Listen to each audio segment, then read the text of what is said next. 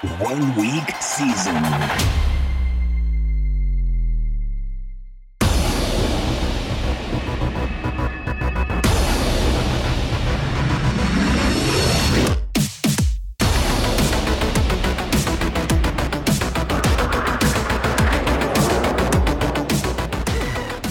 OWS fam, the nation, my dudes and dudettes, Hilo here, bringing you the 11th installment of the Best Ball Plus Game Theory podcast. We are joined today by none other than John Warner. You've heard of his name before. He's been on, I believe, twice solo with me, and then once as well with Liam Murphy. And he is back. What I wanted to do there is I wanted to bring him back to kind of take a look back at where we've come in the last 2 months, how we've implemented what we've talked about, and where kind of we're going over these final 2 weeks of draft season, hashtag for all the boys. With that said, I'm going to bring him in and we're going to go through a quick intro and then dive right in. John, how are you doing today, man? Doing well. Appreciate the call back here. But let's just get this straight, like just right off the hop. The only reason I'm back is because Herzig said he wouldn't do it twice. That's the only reason I'm here. You know, it's the only reason, right? That's false. That is false. I had always planned on having you back because we kind of, when this was a brainchild, when this was in development, when I was pitching this series, you know, to OWS, this is what I want to do. Can I do this? Please, please, please. Like the first person that came to my mind to have on this series was you, which is not just a shout out to like our history or, you know, where we've been, not just the fact that like we mesh well and we're able to just kind of shoot the shit for an hour and 15 minutes, whatever the case may be. Just because I feel like you are one of the only other people out there that is exploring these things on their own and being able to talk to you and hash those ideas out in real time and be able to give the people's, right? Give the people just kind of just a glimpse into like the behind the scenes work that is going into trying to create like plus EV situations in such a brand new game is something that I thought was very valuable and something that I wanted to ensure that I pulled out here. So, Okay. Thank you. I'm blushing. I'm smiling ear to ear. I appreciate it. I was just trying to get a quick one-liner in there. Let's talk a little ball, bro. You're sitting there. You're full of shit. I appreciate it. I appreciate the kind words. They were flattering. But even I would want Herzig more. No, I'm just kidding. All right, let's run with it, dude. Yeah. So we were chatting a little bit before we hit record here. And we were kind of chatting about like the state of kind of this nebulous blob of what is best ball right now. And you brought up an interesting aspect of poker. And obviously, everyone should know now at this point, having you on for 3 or 4 times, that you've been a professional poker player basically for the better part of a decade, right? Even longer.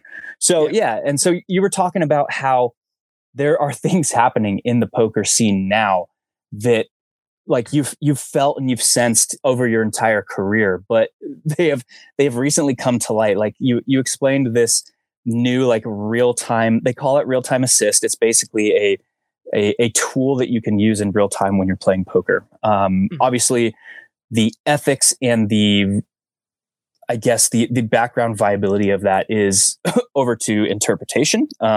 You and I are very on the side of WTF, mate. Like, what are we doing here? But you explained something that is being utilized now, which is basically a real time solver. So it's not just a solver where you go in the streets, you study, and you figure out, you know, the percentage outcome solution for different spots. It is basically you plugged into your live game when you're playing online and telling you exact frequencies of what to do. Talk to me quickly about like your thoughts on that and how kind of we need to protect against that in best ball. Yeah. Okay. So there's a lot of good tie-ins here. Basically, my detachment on like a personal level is if it happens while I'm playing the game and it's like automated assistance while I'm playing the game, that's completely different than whether it's used as a study tool after the fact, right? For sure. And that's a gray area for a lot of people. And especially like when you're dealing with poker, like, I mean, you're dealing with whatever. There's 250,000 people on GG's platform right now. And like without the United States in there, like how many of them are North American based that have the same quote unquote, you know, whatever, let's just standardize and throw a blanket over like moral compass of whatever, right? Like these rules and these ethics differ from person to person, generation to generation, country to country. So it's very hard to have like this like one size fits all, like maybe others are just viewing it as the evolution of the game and they don't view it as cheating where we do, right? But it leaves you in a really weird spot because if you're not using it, you're distinctly behind the field, right? For sure. And we've seen this through like, it started as like HUDs, like Hold'em Manager and Poker Tracker and that sort of thing, where it was overlay software, right? And we're starting to see that in best ball now, where like, you know, Brick has introduced this HUD that, you know, Herzig's using that one, and Spike Weeks introduced another HUD that a bunch of people are using and whatnot. And it shows, you know, the percentage of your own portfolio overlaid your window, right? So in real time, now all these memory-based things that I used to have to challenge myself with, like, oh yeah, how many combinations of Justin Fields and Cole Kmet do I have? How many do I have independently? What are their, you know, week 17 correlations? I don't even have to memorize that anymore because I have this tool that's just showing me the information. So is that a leg up on your competition? Absolutely. Is it unethical? No, not yet. But I mean, we could push into that territory someday when it becomes further automated and the software is making picks for you or whatever. So I think what happened in poker is it went from you had nothing, then you had these overlay technologies in like the HUDs. Then the HUDs became very, very dialed, where instead of looking at 3 statistics, now at the click of a button, we have 50 statistics in real time. And then they were session dependent, and then they were, you know, player dependent and whatever, right? They weren't just overarching tendencies. And then that pushed into, okay, we have solvers, but we can only use them after the fact when we input our hand histories into said solvers. So that would be like, hey, after this season, we're going to take all these best ball entries that we had, and then we're going to funnel them into this machine, and that machine's going to spit out some answers to tell us whether we were right or wrong, right? And I think that will be the next iteration of best ball. And then when you push one step beyond that, it's moving that machine into real time. Now we're blurring some lines. And what happened in poker is, to combat that, right after kind of like they cut the US out of the player pool, to combat that, a bunch of these sites went no HUDs. You're not allowed. If we detect any form of software on your machine, you're banned instantly.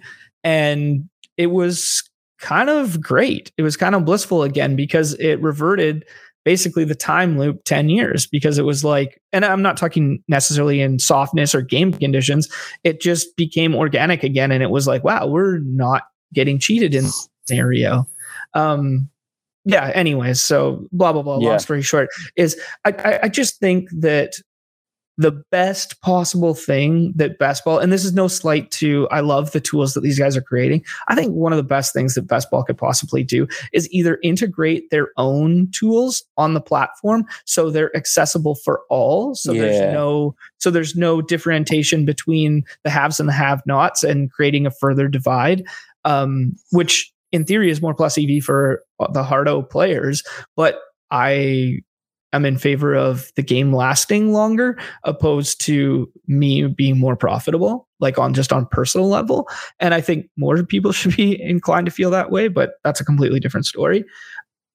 I just think the best thing we could possibly do is nip it in the bud before it starts and kind of thrust automation like completely to the side and make it a full-fledged through and through peer-to-peer only study after the fact tools, right?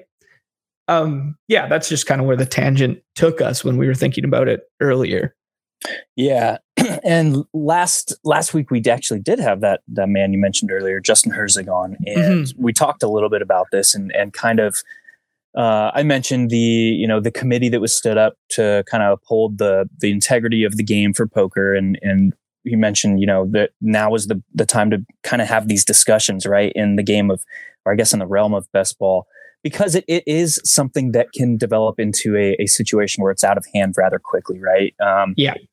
And policing that is very difficult. Like how there's I guess there's two facets of that, right? There's like the collusion facet, because you have like 12 people who are joining one draft at one time. And if you get 3 of them who are clicking the button at the same time, entering the same draft, obviously that is a big issue in and of itself. We've seen it in poker, back in like the 2003, 2004 era, during like in the initial stages of the poker boom following, like the moneymaker era.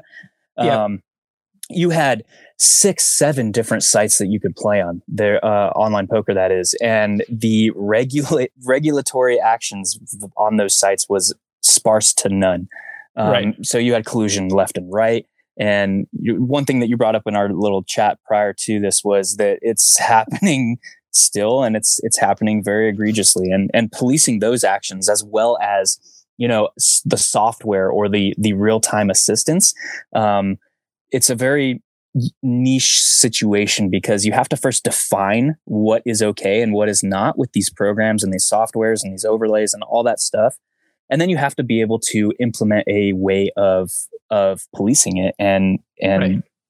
and fixing it if you find it. So yeah, there's a long way to go, I think. And one thing that I'll say to that is just that I don't think anyone's watching the games like on a micro level as strongly as I am. You know what I mean? Like, and I don't mean that like versus the pool and stuff like that. I mean that from the company side.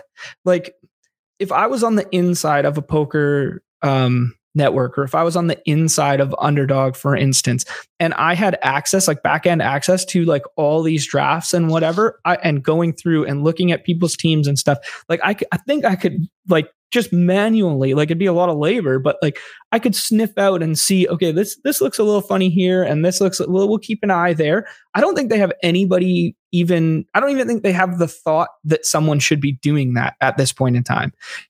Like, they're just putting these contests out there and whatever, because like, I'm not saying that there's been some weird things happen in the past, and they've been very upfront about it, and they've been like, okay, yep, we're going to handle this. And they've handled it very well up until now.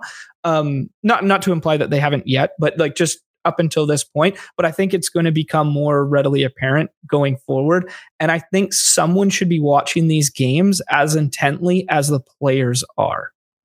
From the back end. That's all I'd be saying for this point in time.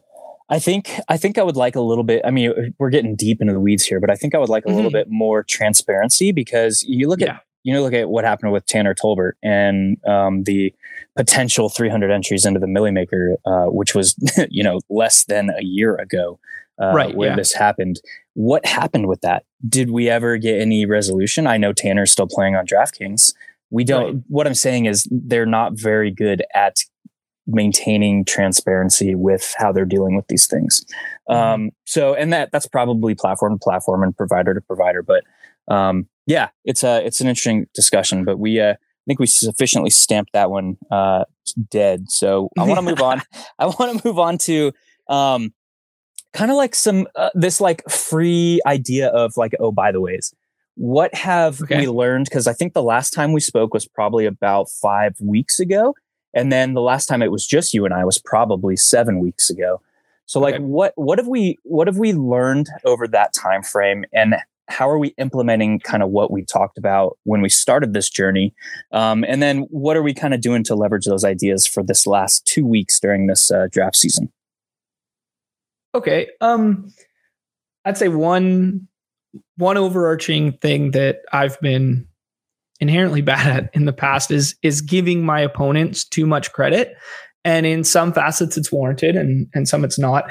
I think that the player pool, like quote unquote collectively, has grown sharper, especially in these BBMs It's collectively growing sharper.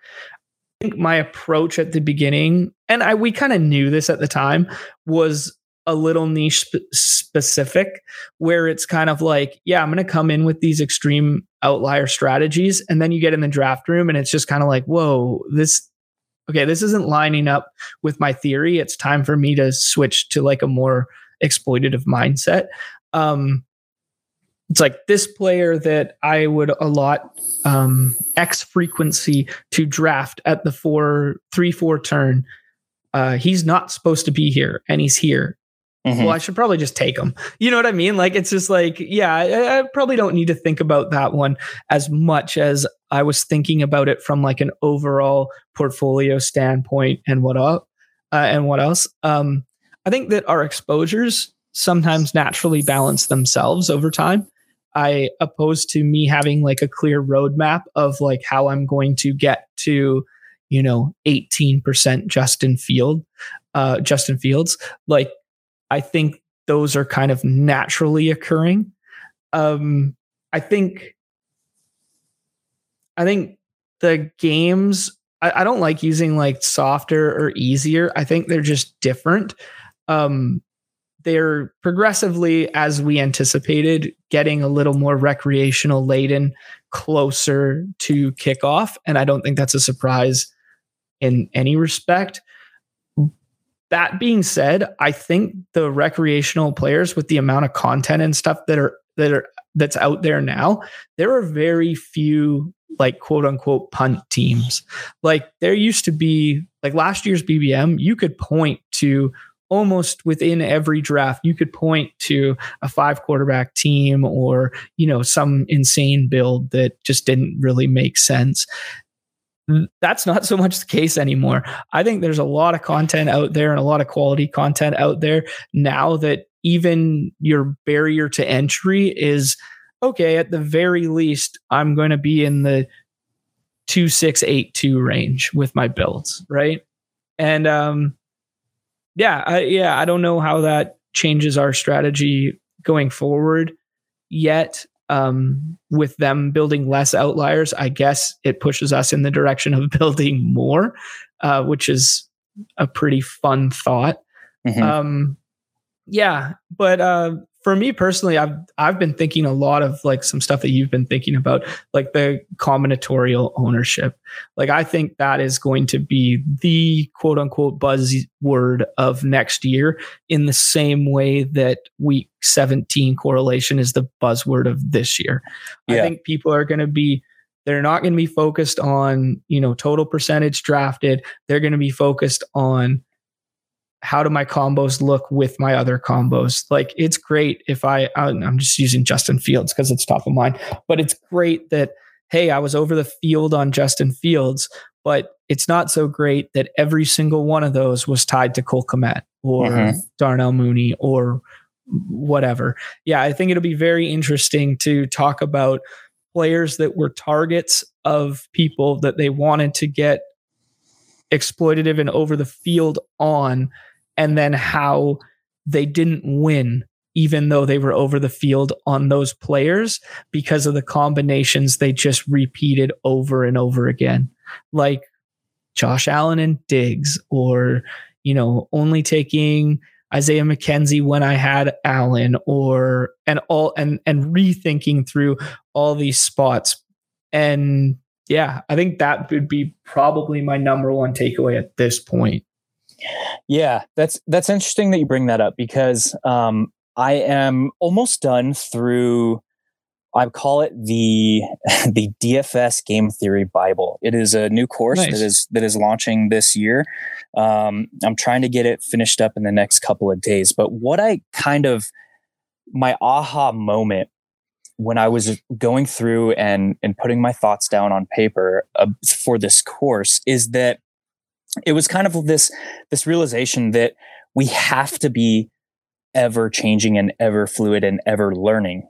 So in that sense, this natural progression of field tendencies, I kind of was balancing that idea with the idea of like getting down into the nitty gritty of game theory in the game of DFS, and where's the leverage built, and where do the edges come from now when we are, the game of DFS is probably 7-8 years beyond where best ball is. Yeah. And so, like, how do we continue to stay ahead of the field? And I had this realization that it isn't enough. Obviously, we've talked about this before around OWS, but it isn't enough to start implementing things that the field has already implemented. That gets you on par, right? So we have to continue to push our mental envelope to try new things, to adapt, to kind of change how we're viewing things, to keep, not only like maintain that edge, but extend that edge where possible. And in the game of DFS, kind of my overall conclusion was that this game has developed into a highly, highly exploitative game, in the sense that we simply don't have the number of slates to be able to implement I'll call it a DFS theory optimal mindset, because we only have the 18 full slates. We only have, we add afternoon slates, we add primetime slates. Mm-hmm. And then the way that I think is the most optimal to, I guess, implement this idea of like DFS theory optimal, which I just coined right now. It's not a thing, but I'm making it up. I love it. Let's go. Buy the domain right now. Yeah, right. To be able to implement that, you need volume.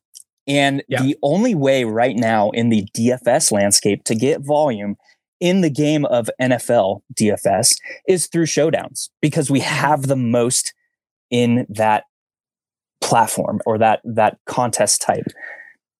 So being able to identify where the biggest edges come from and implement those across different contest types, I think is how we probably maintain the edge the most. And if we relay that to best ball, we simply don't have enough volume. We can draft 1,000 teams each year, and we still wouldn't have enough volume for this idea of now best ball theory optimal to be really utilized in a sense that gives us an idea of if it worked, if it's a profitable theory, if we can continue it, because we're going to need decades upon decades upon decades of data to be able to, and playing this like theory optimally, to be able to dissect whether or not it is plus EV, it is optimal, it is beating the field, yada yada yada.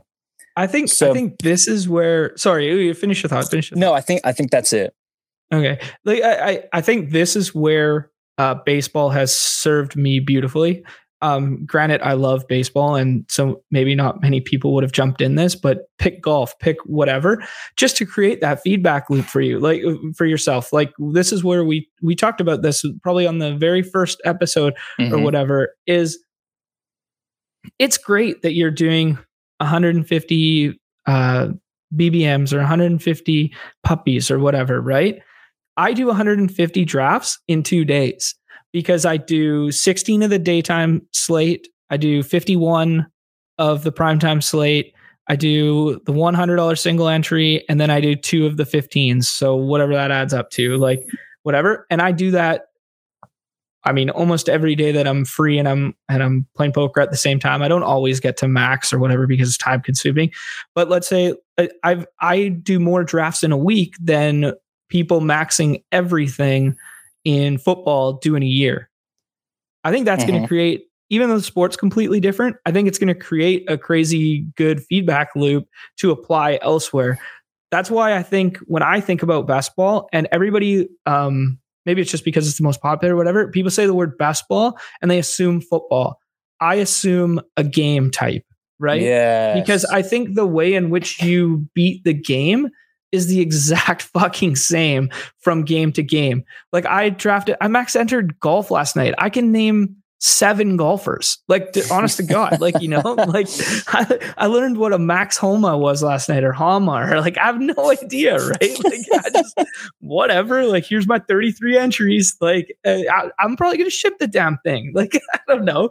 Well, I'm probably not, but my point being is that that we're so hyper focused on football specific when we could learn a lot from just like branching further out. And I think it's going to do wonders for making the daily football contests and the drafting of football contests, just because the player pool is so much bigger on these sites now. These daily snake drafts, they call them, on DK, and the daily contests on Underdog, drafting those, but football specific this year, I think the player pool is going to be way deeper. The prize pools are going to be way greater. And I think a lot of the DFS community is going to be double dipping in both of those, that's just my overarching sense. And I think this is going to create a way better feedback loop than analyzing, advanced rates of like 3 years ago. We're going to see in a heartbeat who's good at best ball, not just who's good at football adjacent games, right? Yeah. Yeah. So that's an extremely, extremely important mindset that I want to ensure everybody is kind of, everybody takes in, because, we've said around OWS for years that this isn't about like your football knowledge. This is a game, and we're trying to figure out how to maximize our expected value in this game. The game of best ball, there's like you talked about, there's daily golf, there's baseball. Obviously, now nobody's really talked about this, but NBA best ball has opened. Like the draft season for that is open right now. So it's this mindset shift away from like the field is currently focused on the sport in question, right? How is the sport played? How can I beat it by picking the best players? That's kind of where the field is at in the game of best ball, right? So that's why, bringing my previous discussion full circle, is most of the leverage and most of the edge that we can create is being exploitative in those tendencies. It's not about like having this optimal theory and sticking to that theory, because one, like each draft is different, it's so dynamic, yada, yada, yada down the line. But two, like we have to be on our toes and being able to exploit everything from micro level, like this player, like you described earlier, this player is falling a round or two in the draft. Oh, I immediately have to shift the entire mindset, my entire framework, my entire strategy on this build because I introduced a new variable that I had not planned for. And that's what I mean by being or being open to exploiting field tendencies, in the sense that everything from micro level to macro level theory can change in an instant in these drafts. And being able to adjust on the fly and handle those exploit situations is where a good chunk of the edge comes from. I think there are two fatal flaws in best ball. There is, number one is you come into any given draft, sport, whatever, with a predetermined plan. I think that is a fatal flaw. You can come in with the mindset, you have to have all these fundamental pieces in your toolkit. You have to know what the zero RB, what the hyper fragile, what the anchor RB, you have to know what these builds and these constructions kind of look like. You have to know that, hey, if I'm going to build this way, maybe I need 5 running backs. If I'm going to build this way, maybe I need 6. If I'm going to build this way, I need 3 tight end. Like, you have to know these fundamental pieces, but you cannot come into a draft room with a predetermined strat. I can't just go like, hey, I'm coming into this room and I'm going zero RB. I'm taking Rashad Penny in the 5th. I'm taking, like, you know what I mean? Like, you can't come in with these things. It's the number one flaw, in my opinion. Yeah. And I see it every day. Like right before lock, guys are trying to jam in some baseball lineups and they just go, because the difference between DFS and best ball, like in DFS, when you get contrarian and you go like, hey, I'm going to go with a really low owned stack and I'm going to leave salary on the table. That's great. That's a viable strategy for you to win a GPP in DFS. The difference in best ball is the way you build affects my ability to build. So if you come into a draft room and you just go, hey, like I love who's a quote unquote, I love the Texans. and you're like, hey, I'm gonna build the best Texan stack out there. Not many people are gonna have it. And you go, round 3 and 4, you go Cooks and Damon Pierce. And you're like, okay, well, that just opened the door for somebody else in this same draft room to have like a crazy outline type of ownership.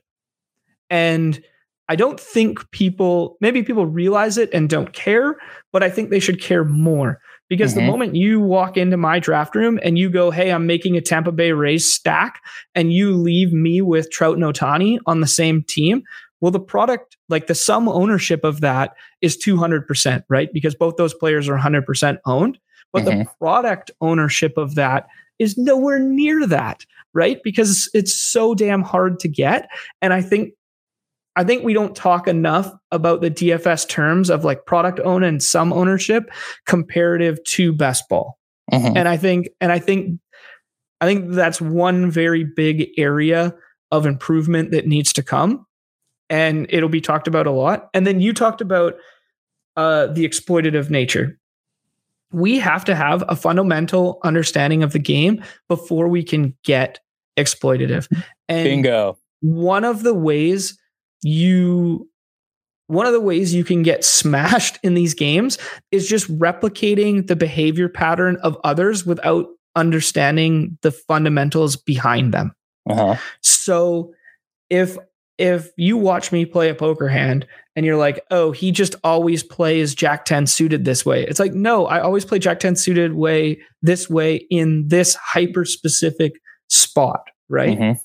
I think we kind of get caught up and we watch other people's streams and we watch whatever.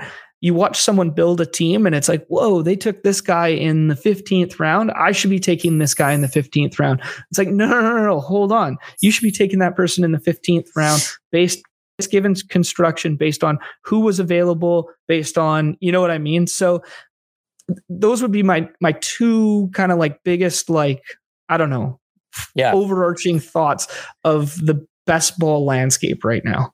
Yeah, and when you talk about like we have to, I threw in a bingo in there because it was like, yes, that's what I was going to talk about next. Is like this idea that we have to have the underlying fundamentals of theory to be able to exploit, because we have to understand what is happening and what is going on. And why is that? Well, we're playing a sequential game. What does that mean? It's a game where with every draft pick we get more information. A snake draft, you get 240 pieces of information before the draft is over, on DraftKings where there's 20 rounds. Like that's a lot of different variables and information to take in. So if we're getting new information with each and every selection, it will and it should bias our decision-making process as that, instance of one draft continues. So actually, and also I want to read this excerpt from this. Hold on. Okay, save the expert for 1 second because I want to add one thing to that. Yes, sir. I think our overarching mindset, we are so quick to, like, I understand this is a fun game and people are out here for a laugh, and trust me, I won't, that's what I'm about to. But I think our natural instinct is someone takes insert player name. Someone takes Tyler Boyd in the 3rd round, and our natural instinct is, what a dumbass. This guy's an idiot, right? I think our mindset should be like one step further than that and be like, okay, maybe Tyler Boyd was like an extreme example, but our mindset should go one step further where it's like, well, who is this player? Why are they doing this? Like who is this player, as in who is this drafter? Who is this drafter? Why are they doing this? What is the meta behind this? Are they just clicking buttons? Okay, cool. We can dismiss it. But is it someone that I deem, kind of sharp or has an angle here, or you have to pay attention to these nuances? And that's kind of how I'm getting by in sports that I don't really know. I go, okay, well, why is this guy always taking this guy in the 6th round? Let me do a little research on this random golfer, right? Like, let me see what their mindset is. Don't be dismissive of other people's actions, and don't just blindly replicate them either. But let's learn from that little tidbit and that takeaway. 100%. I'm gonna read something to you, and then I'm gonna explain it, because you but I don't know if listeners will. This is don't throw shade on your listeners. They're going to understand it. No, this is something that I dove into in this course that I'm writing for DFS that is hyper applicable to the game of best ball. And this is an excerpt from the 2016 fall edition of the Journal of Economic Perspectives. And it is an exploration, one of the newest explorations of game theory and its applications from just a few years ago. So the quote from, I want to get these authors right, Drew Freudenberg and David Levine, is, for several reasons, most economists have come to think of Nash equilibrium and its variations as arising not from introspection and calculation, but rather from some non-equilibrium adaptive process of learning, imitation, and evolution. What does that mean to you? Dude, that's over my head. Explain it to me. All right, so check this out. So the idea of Nash equilibrium is when a game has evolved to the point where individual agents or players cannot gain an edge because everybody is playing optimally. Yeah. Okay. So that is Nash equilibrium. The theory discussed here by these two authors is that the idea of Nash equilibrium and all of its variations are not due to a natural evolution of the game itself, but from the perspective of non-equilibrium processes that are being learned, imitated, and evolved from the participants itself. Right. Yeah. Okay. Now that's directly applicable. So this idea of Nash equilibrium in DFS, in best ball, in poker, in chess, in these games where we're starting to see a lot more assistants or solvers or whatever the case may be. This idea of Nash equilibrium, where the ultimate end state of the game is the same for every user or every agent or every player, is so far from the truth. But there is the potential for us to feel like that as we're playing the game through the processes of adapting, learning, and imitation.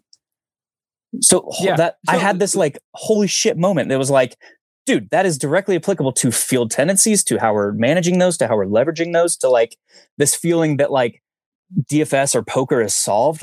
No, dude, it's so far from it. It's insane. Yeah, because we'll hit this state where our barrier of knowledge is the exact same as everyone else around us, and we'll feel quote unquote stuck. We'll be oh yeah, no, I just know his range in this spot, or I know this guy's going to pick this guy before he knows he's going to pick this guy, right? And it's just oh yeah, this is so dumb. We're just running circles around each other doing the same thing, until you flip your mindset to be well, how do I deviate from that to leapfrog that by knowing he's going to know that already, right? Exactly. And it takes you a layer deeper. So if you're I've been doing these the daily ones or whatever, but take a baseball analogy. It's if I know if I leave X player on the table at the 6-7 turn, I know this person's gonna snap this, and I know they're gonna do this every time. Well, don't just get frustrated about that and be oh my god, I can never build this way. Find a way to build differently based on that, because as much as you're frustrated that he takes Trout and Ohtani in the 6-7 every single time you leave it to him, and it's limiting your combos of Trout plus Ohtani, it's never available basically. Find a different way to beat that, and you'll get your Trout plus Ohtani in a different draft, or not when you're playing this player head to head, right? Anyways, I just applicable rationale of being once we're all using the exact same rankings and the exact same builds and the exact same, there's still going to be ways to find edges around those field tendencies. Yeah, and I'm going to continue. I want to pull out one more excerpt from this course I'm writing, because it the applicability to DFS and best ball is uncanny. They continue by writing, the basic concept of Nash equilibrium describes a situation whose further learning about opponents' strategies is not needed and cannot occur. That is, since everyone is doing the best they can giving the play of the others, nobody will ever discover a better action than the one they are using. So what does this idea of Nash equilibrium relate to in the game of best ball? Well, it's probably closest relatable to ADP. This idea that we are confined by the constraints of this average draft position, right? Okay. I was also going to say that it's confined by our own mindset of how every build should look. Yeah. So in the same wavelength is we're defining like a state of Nash equilibrium by being like, hey, this draft doesn't have the same EV that it used to because everyone's coming in here and going 2-6-8-2.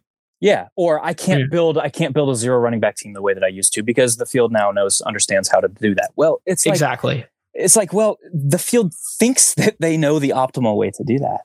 The field thinks that they can generate leverage by getting a better snapshot or an exposure to a player at a lower ADP.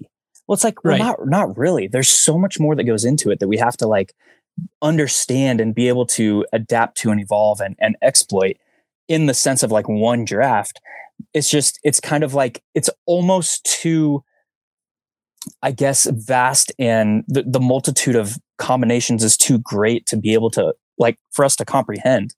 It's there's just a lot going on that we need to understand. And the way that I think we start building that into our thought processes is understanding like the theory behind how this can work optimally, and then being able to stray from that based on additional information, which we get in every draft. Right. Yeah. I love that take. Yeah. I know this course is going to be incredible, man. Like that. If that's no, seriously, if that's tip of the iceberg, I really enjoy that. I mean, it is deep in the weeds, and it's for the sickos, man. It's for the hardos out there, because like I'm digging that, because you're taking extreme concepts and then reverse engineering their applicability to a game that we all love. That's low key bro science. Right. Yeah. So, that's cool, man. I really like that.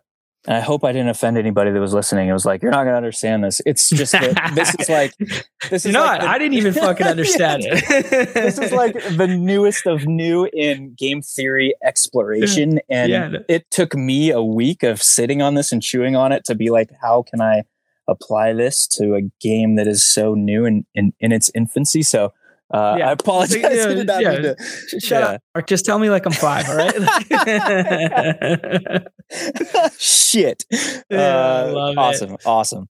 What do you say? Let's talk a little football bro shit. Why don't we talk a little hand in the dirt stuff? Yeah. So we are about 3.5 months into best ball draft season, right? Yeah. Now we have this last final like 2-week push until rosters lock. I guess it's it's 2 weeks from today. Today's Thursday, right? Thursday, yeah. Yeah. It's literally September 8th at whatever it is, 3:40, whatever. Yeah. Yes, sir. So we have 2 weeks left in our life cycle of 2022 best ball draft season.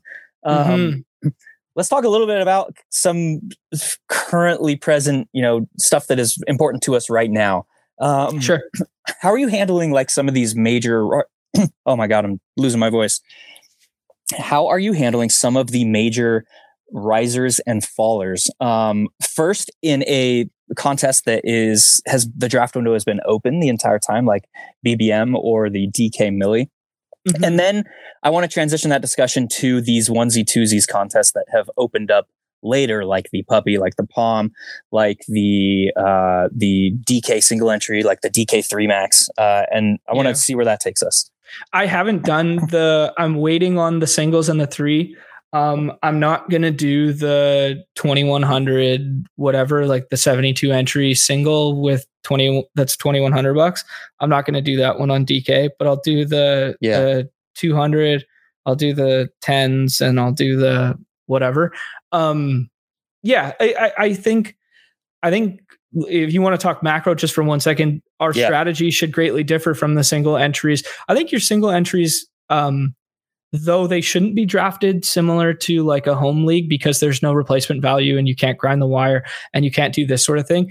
They shouldn't be as insane as our like BBM3 builds. Like I won't be building any like 2, 3, 11, 2 or whatever, like stuff like that. I just say numbers and hope. Yeah. I hope that adds up to 8. That adds up to 18, right? Yeah. Crushed it. Yeah. You do so many of these things and you just sort of say like, oh yeah. No, anyways, like I won't be building that just because we don't need to strive for such an extreme outlier in a contest that's only like 2,000 people, or the $10 ones, I think 11,000 people in those two on the DK ones. Like we don't need to strive for like such insane outliers. And how I would apply that to like the palm and stuff like that is I maxed all those palms where I just like clicked the maximum amount of slow drafts and then just did a couple fast. Actually, one of the palms was pretty fun. I did all 15 at the same time that morning because I was hopping on a ferry and stuff and going to like a wedding, and I knew I wouldn't have reception. So I just sat at the computer and I did 15 at once. It was straight chaos. So fun. It's so degen, dude. Oh, dude, it was so degen, but it was so fun to just try and do. I saw someone. I remember I saw someone stream it after and try and do that for the next palm too. And I was like, oh my God, I should have streamed that. It would have been hilarious. Yeah. Dude, Liam did 50 at once. Oh my God. Yeah. What? Oh, that's crazy. Okay. That puts me in a body bag. That might just be lighting it on fire. I mean, that must be lighting it on fire, but like, that's crazy. Hashtag for the content. Yeah, no doubt. Holy. Yeah, hope he gets mega views, get some revenue off of those to pay for those buy-ins. He's probably going to bink with one of those. Oh, dude, the guy's a sun runner. He's getting home. Yeah, anyways, I lost my train of thought. Yeah, sorry. Yeah, no. Let's talk about we were talking about some risers and falls, and stuff, and adjusting as the contest window from contest to contest. Yeah. You mentioned I used to be. Hold on. Yep. I got one thought right here. Yep. I used to be super timid about someone else has this build with that player at a better value. So those super risers, like we haven't had any like quote unquote insane injuries in camp, like knock on wood, like that have done the Gus Edwards thing from last year where like Dobbins is done and Edwards jumps to like the 3rd or 4th round. I think I still would have been, if I could replay that this year, I think I still would have been kind of in on Edwards. Whereas last year, like I just kind of ended up fading. It's like, oh, that doesn't make sense. He just jumped from guys are going to have him 15 round versus like whatever. But I wasn't thinking of like the quote unquote uniqueness of build or like the product own, right? Like I was thinking of just the fact that, he's going to be owned a lot, but I wasn't thinking about the way in which he'd be owned, right? Which I think has changed my mindset a little bit in being less scared of the quote unquote ADP riser crowd. That being said, I have a threshold for everything as well. And I won't be taking, certain players that have jumped 3 or 4 rounds that I don't deem them warranted of, right? Yeah, because if we use that same example of last year with Baltimore's backfield, there were teams that had the thought process at the time was like I had to have Gus Edwards, right? It was like if I didn't have him by now, like I shouldn't take him because there are these teams that had him in the 17th, 18th round. Now he's going in the, then he jumped up to the 13th round. It's like, well, I still can't take him because he's jumped 5 rounds. Well, then he jumped all the way up to the 5th and 6th round. It's like, well, yeah, now I'm definitely not taking him, right? But if you think about how those rosters had him on their if they had him in the 17th, 18th rounds, he was likely the RB5. He was likely the RB6 of these rosters, right? So if you want to still like get exposure to that specific situation, you can do so and build him on rosters as like your RB1. Like if he hits, like I want him to hit hard, and I'll just wait and build him on these, as my RB1. So there are different ways that you can fold into and build differently than the field, because there are still so many things that have to go right on those rosters that have him in the 17th, 18th round. If he is one piece that goes super right, like I still kind of want some exposure to that, right? I'm just going to do it in a different way. So I agree with that thought process. I think that my mindset on that has evolved as this year's draft season has kind of played out. I think that's where I'm at right now as well. I want to talk real quickly and throw it back to the idea that you brought up about how you would handle these onesie, twosies, these single entry, these 3 max contests, how like per theory, we would not need to accept as much variance in those. And that is a full hard agree from me. However, I've been in those streets. I've done the 200 single entry on DK, the $12 single entry on DK, which is now sold out. The $9 3 max just opened on DK. They got the $10 single entry. So I've done those and I have a very small exposure, right? I've done 5 of those drafts because that's all the contest single entry that have been offered thus far. But what I have seen in those drafts is people are hyper aware of variance and they are staying away from it to the point where that idea of exploitation, I've taken on so much variance in those drafts because people are just not. And that is, again, I have this tiny little exposure and tiny little snapshot into field tendencies. But I think when I was thinking about this and kind of developing how I'm going to attack those contests, when I was thinking about it, it was like, well, I guess that can be largely applicable to the field, even though I've only seen it like 3, 4, 5 times. Right. But that said, like the theory, and that's what we talked about earlier, was like we have to know the theory before we can exploit. The theory 100% is like, I don't need to accept as much variance because the finals in these contests is 27 or 30 people. You know, it's not 700 or what is it? 769 people as the Millie Maker. Like, yes, but it's still like 1 of 12 advance in week 15. It's still 1 of 12 advance in week 16. The 3 max is different in that it's 2 of 12 advance in week 15, but then you're back to 1 of 12 advancing in week 16. So while it is true theoretically, we don't need to accept as much variance in those contests, we still have to get to the finals in the same manner or in a similar manner as the Millie or as the BBM. So there is, I think, an exploitative stance that we can take in the sense that if the field is like taking this, if the field is at a point now where they understand that we don't need to accept as much variance based on the finals of those contests, well, it's like, well, okay, well, a lot of those are probably going to burn out in weeks 15, 16 because they are too conservative. So I kind of took that exploitative stance in those contests, I think. I really like that. Yeah. I mean, like maybe this is the difference between you being in the weeds right now in those contests and me not, because my knee jerk reaction was kind of the opposite. Right. But, I see it because I play the single entry, like the single 100 entry for baseball every day where like, everybody is the way they build in those contests versus the $5 and the $15 every day is completely different. They're just like, okay, who's the highest base projection, blah, blah, blah. The thing that's different in football that I would say is buying floor doesn't exist because like both the injury threshold and this contest is like elongated over the course of a season. So structuring yourself to play a contest like that, quote unquote, safely doesn't exist in my opinion. Right. Like, so to go in with like this, like safety mindset, that's not really what I was implying. Not that you implied that I was implying that, but like, I totally agree with taking on like the variance where we deem intelligent, I guess. Yeah. I think I'd be less likely to build crazy onslaught stacks, for instance, where like they're deeply correlated because I'm not going to need that insane correlation to win a 30-man contest in week 17. I think that's where my mindset is different.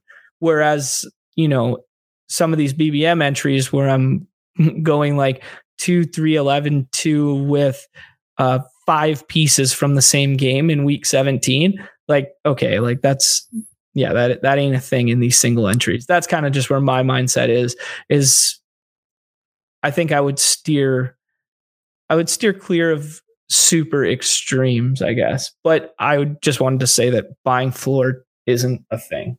Yeah, for sure. It's funny that you said that because I did that, and I think it was the DK3 Max, the $9, where I went. It was like Brady, Mike Evans, Julio, Gage, and with DJ Moore and Robbie Anderson. So it was like this week 17 like mega. Because I just saw that no one was doing it. Again, my exposure is that's fair. I mean, like in a contest like that where like, especially like the lower the price point, like the more extreme the player pool tendencies tend to be. So yeah, I don't know. Like I don't think it's bad by any stretch. I just think it's like you've kind of pigeonholed yourself a little bit, but I don't think there's necessarily anything wrong with that, especially if you have 3 entries, right? Yep. Yeah. I don't think that's the strategy. I'll have to sit down and like think more about it before I actually do these drafts. Cause I'm going to do them. I plan on doing them this week or next. Like, I'm kind of pretty far behind because I've been doing so much baseball stuff and been away a bunch, but I just jumped in like a whole bunch of slows. I'm number one guy in the world who's like, slows are awful and they ruin your life. And now I'm just like, oh my God, I'm in 50 slows. But anyways.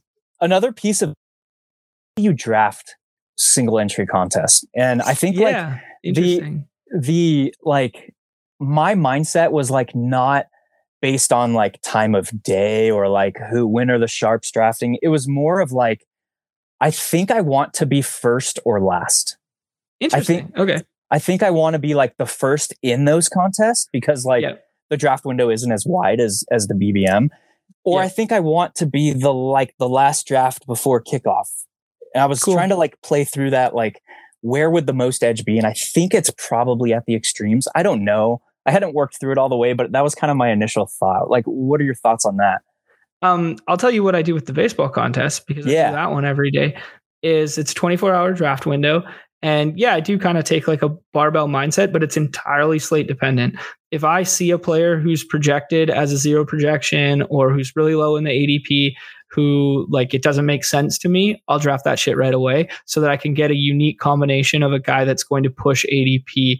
Like, granted, the player pool is significantly more narrow and there's only 36 people in each player pool. But if I see, or 36 players in the player pool, if I see like, Aaron Judge had a rest day on Tuesday, so he's projected for a 0 on Wednesday. I'm jumping in the first draft possible, and I'm trying to get Aaron Judge with another first round component that I couldn't get elsewhere. Yeah. Otherwise, I'm waiting almost exclusively to the end till I have all the weather information. I have the lineups in my hand. I have maximum like projection value based on their lineup slot and their whatever. So I think a long way of saying I agree with your assessment that the extremes are probably optimal. Yeah. I've had good success in those contests doing that, but I would say for football, I'm not entirely sure. I think for baseball, it made a lot of sense to me to be slate specific. I think in football, you have a greater case for just being on the extremes no matter what, right? Like opposed to it being slate specific. Yeah. And I guess the preface of kind of everything that we've talked about today, and you've heard John and I go kind of back and forth here, is like, this is all theory. Like, this is all theoretical. We have no idea what's right, but what we're trying to do is just place ourselves in like the quote unquote optimal position to leverage as much of the edge that we see where we can. And so this discussion is a lot of, probably a small portion of the field has thought about these things or, let alone implemented them. So it's that Bruce Lee shit, man. Be like water or whatever.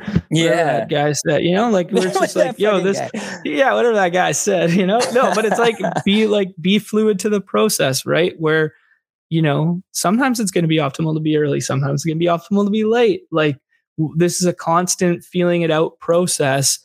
And, that's quote unquote the strongest survive because of it. But like, yeah, we just constantly have to be feeling this stuff out. Like we talked about it in literally episode 1. Like, don't be binary in your takes and your decision making. Nothing's absolute, nothing's 0 or 1.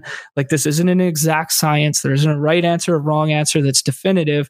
Like, we have to find ways to progressively evolve, and talking through it is just a portion of it, right? Mm-hmm. Like, we want people to disagree. We want people to share their feedback, jump in here. But have you thought about this? Have you thought about that? Like, I'm not going to be dismissive. You're not going to be dismissive of it. It's going to be like, oh, yo, okay, yeah, that's a new variable we can add to our tool basket and keep moving around. Yeah, yo, dude, I called it a tool basket. Like, I've never done any fucking manual labor in my life. I just called a toolbox a tool basket.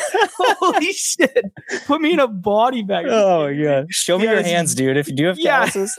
Yeah, there's not a single one. There's like, one guitar finger from like grade 10. You got pretty hands, man. Yeah, man. From a baseball bat. I got calluses from a baseball bat. That's it, That's awesome. I love incredible. It. I think we're gonna end on that because no. Yes. Let me redeem myself.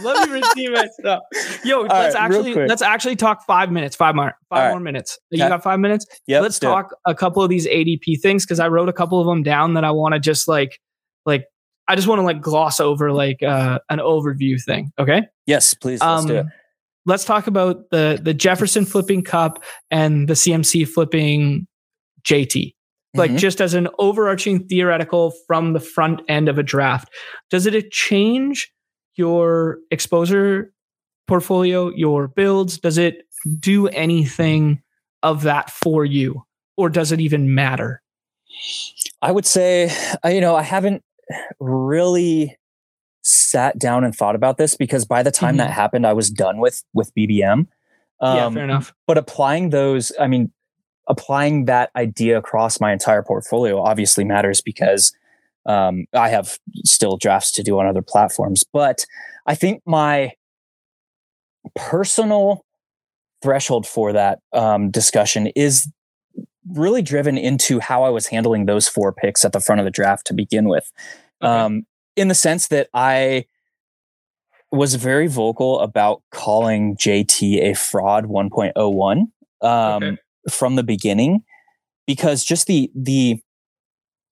profile of the team, where each of JT, CMC, Kupp, and Justin Jefferson were on, and how I thought that those offenses would run this upcoming season, I think just the ceilings on CMC, on Justin Jefferson, on Kupp was so much greater, and kind of just blew JT out of the water. And we're talking just theoretical ceiling, that I pulled a fade on JT. I think I have 2 total shares across 250 drafts so far. Whoa. That is. So what would you do? Would you like kind of randomize Kupp or Jefferson at 2 when CMC went 1, or like what was your okay? Yes. Yeah. No. Okay. That led to interesting because.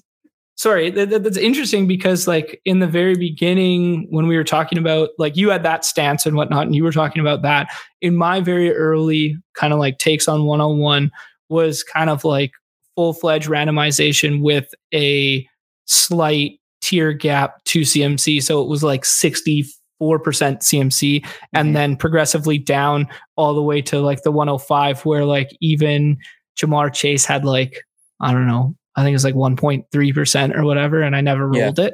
Anyways, it was just, okay, that's very interesting. Okay. Yeah. That you ended up with an exploitative stance on like so early in the draft. Yeah. And it was just a case of identifying theoretical ceiling for me personally. Yeah.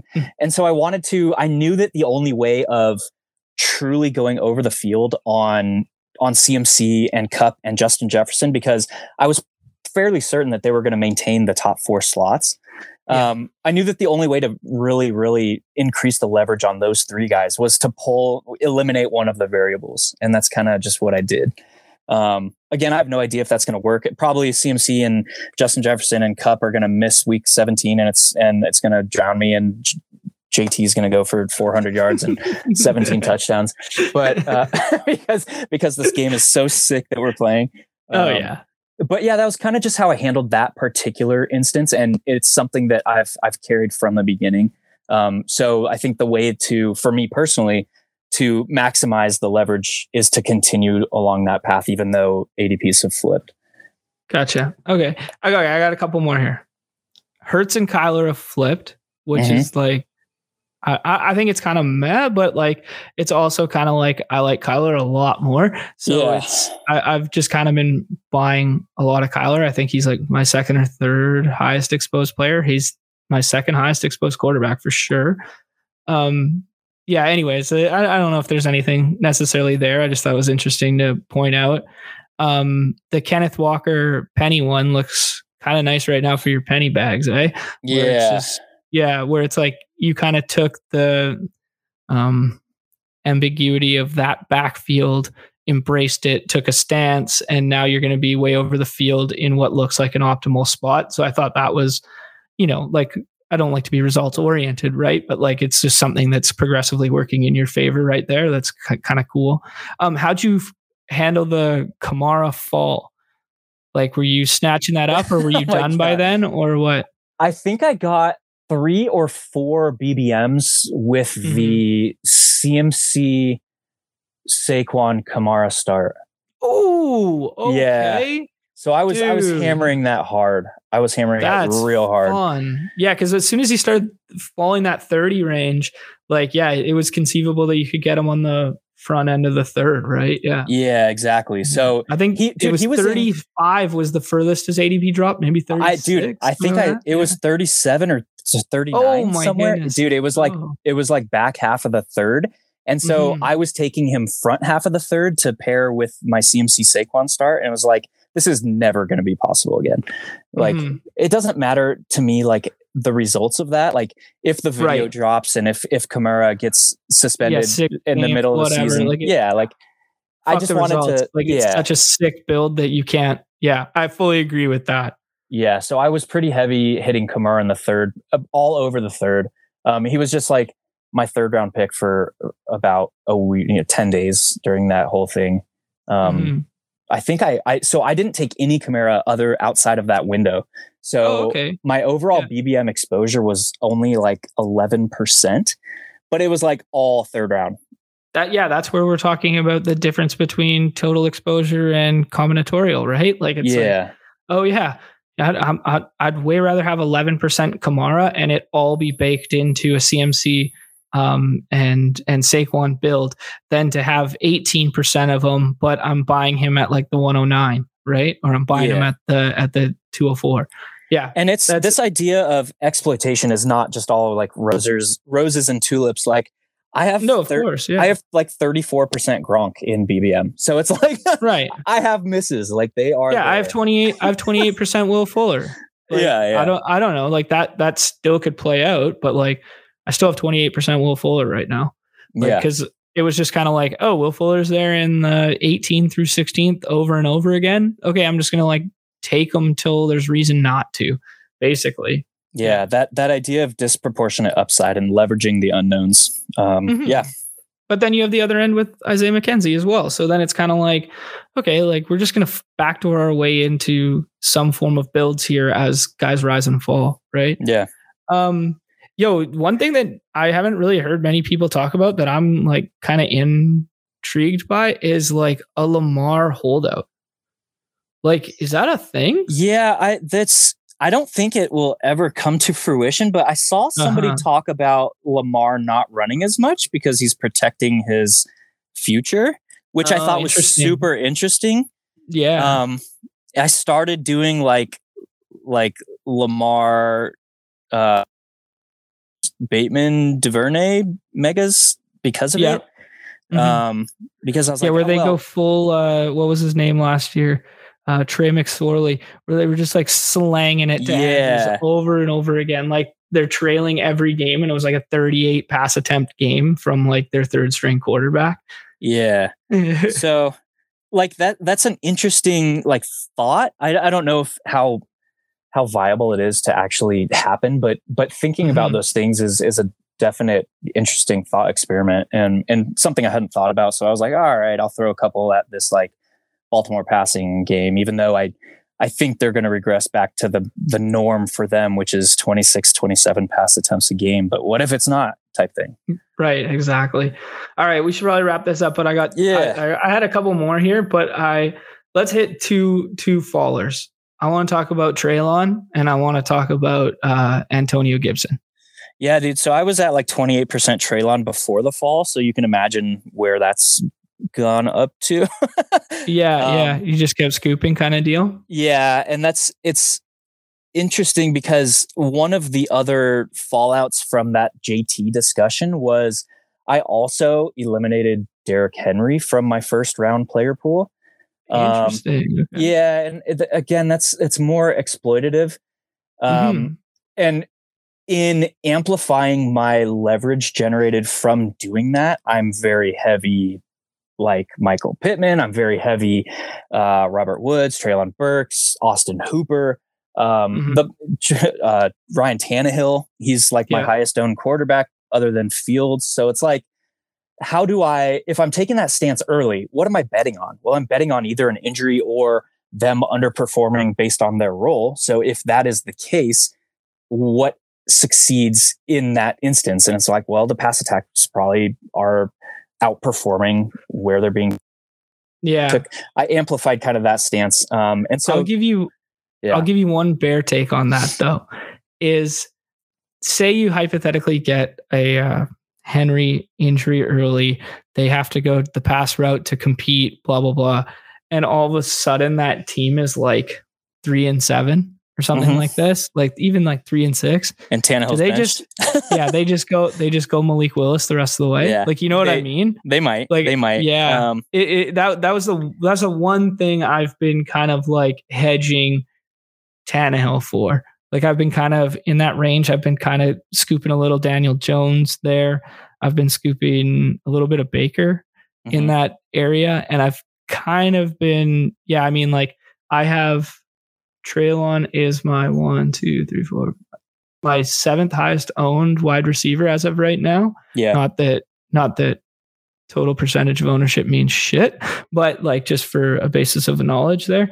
And I think I've gone the stack route. Like I could pull it up. I think it's 3 times without looking. I think it's like 3 times just because I'm like Treylon's ceiling in my mind. Like I think like forget the conditioning stuff, forget the coach speak, forget the whatever. Like I think he's nasty.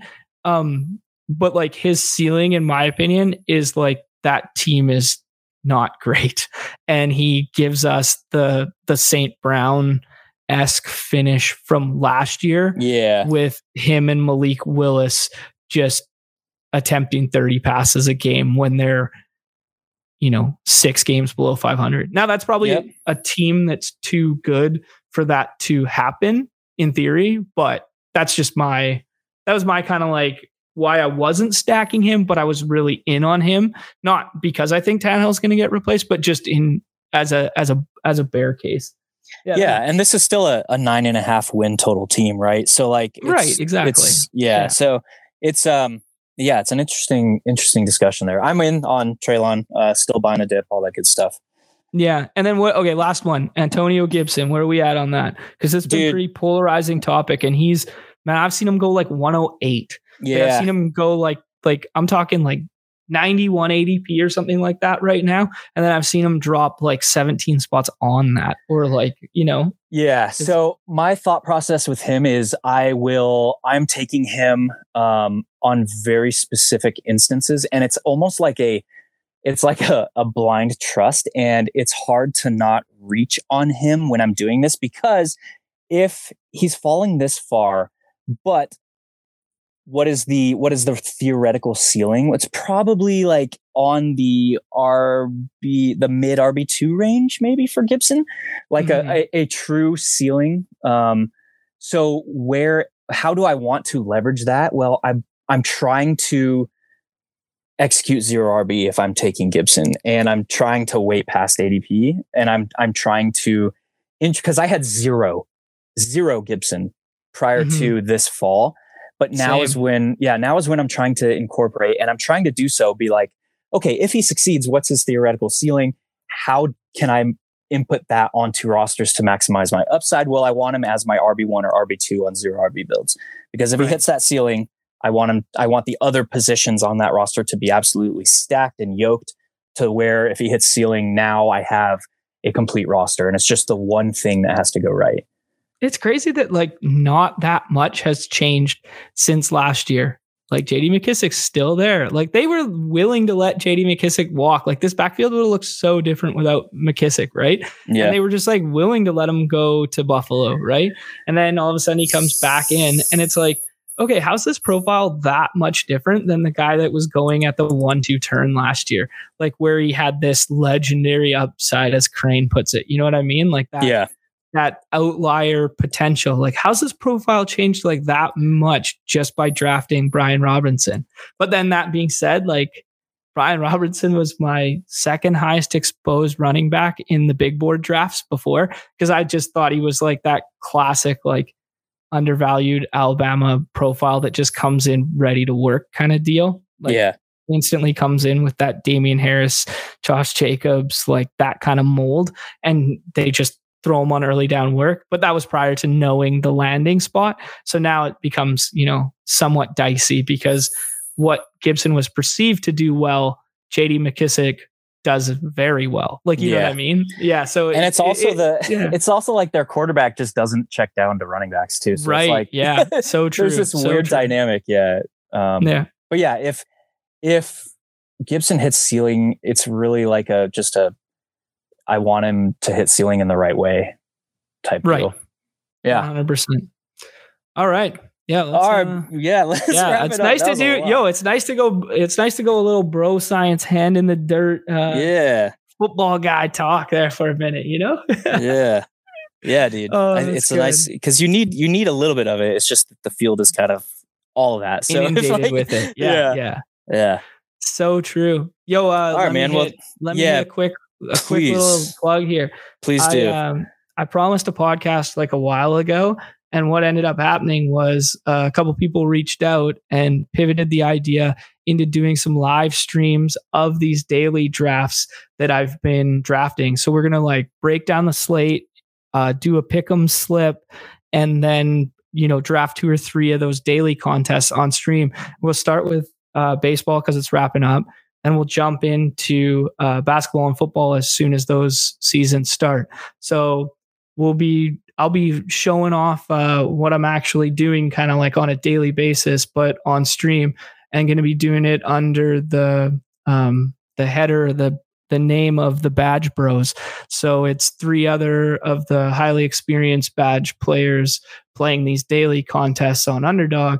And we're going to draft some together, talk a little shop, and just kind of give like breakdown. Like think like what I don't want to plug any competitors, but like what the live before lock kind of vibe is, where they do, before the DFS slate starts, a 30-minute breakdown of the upcoming slate, but then we'll actually not build lineups on stream. We'll draft a couple. So go ahead and follow that one on YouTube, the Badge Bros. Badge Bros on YouTube, the Badge Bros on Twitter. That's awesome, man. I look forward to seeing that. I want to see kind of. You'll be coming on. We'll do a couple. We'll do week 1 or week 2 of daily football together for sure. That's awesome, dude. Look forward to that. Thanks again for coming on, man. This has been an absolute blast. If you don't know him by now, you should. His name is John Warner. You can find him on Twitter at roto_run. And go check out the Badge Bros for sure. John, it's been a pleasure, man. Thank you again. OWS fam. Like always, this will be live Friday mornings between 7 and 9 Eastern. You can find it on the normal OWS stream, free to the masses. If you haven't yet, check out the Best Ball Plus subscription service over at oneweekseason.com. That is only $1 to get access to everything that we are putting out this season, with more to come. Look for my courses. I kind of plugged that a little bit earlier. Those will be hopefully hitting the streets here this coming Monday. So look for those in the marketplace. I am Hilo. You can find me on Twitter, HiloFF. And with that, we will see you in the draft lobbies. Peace.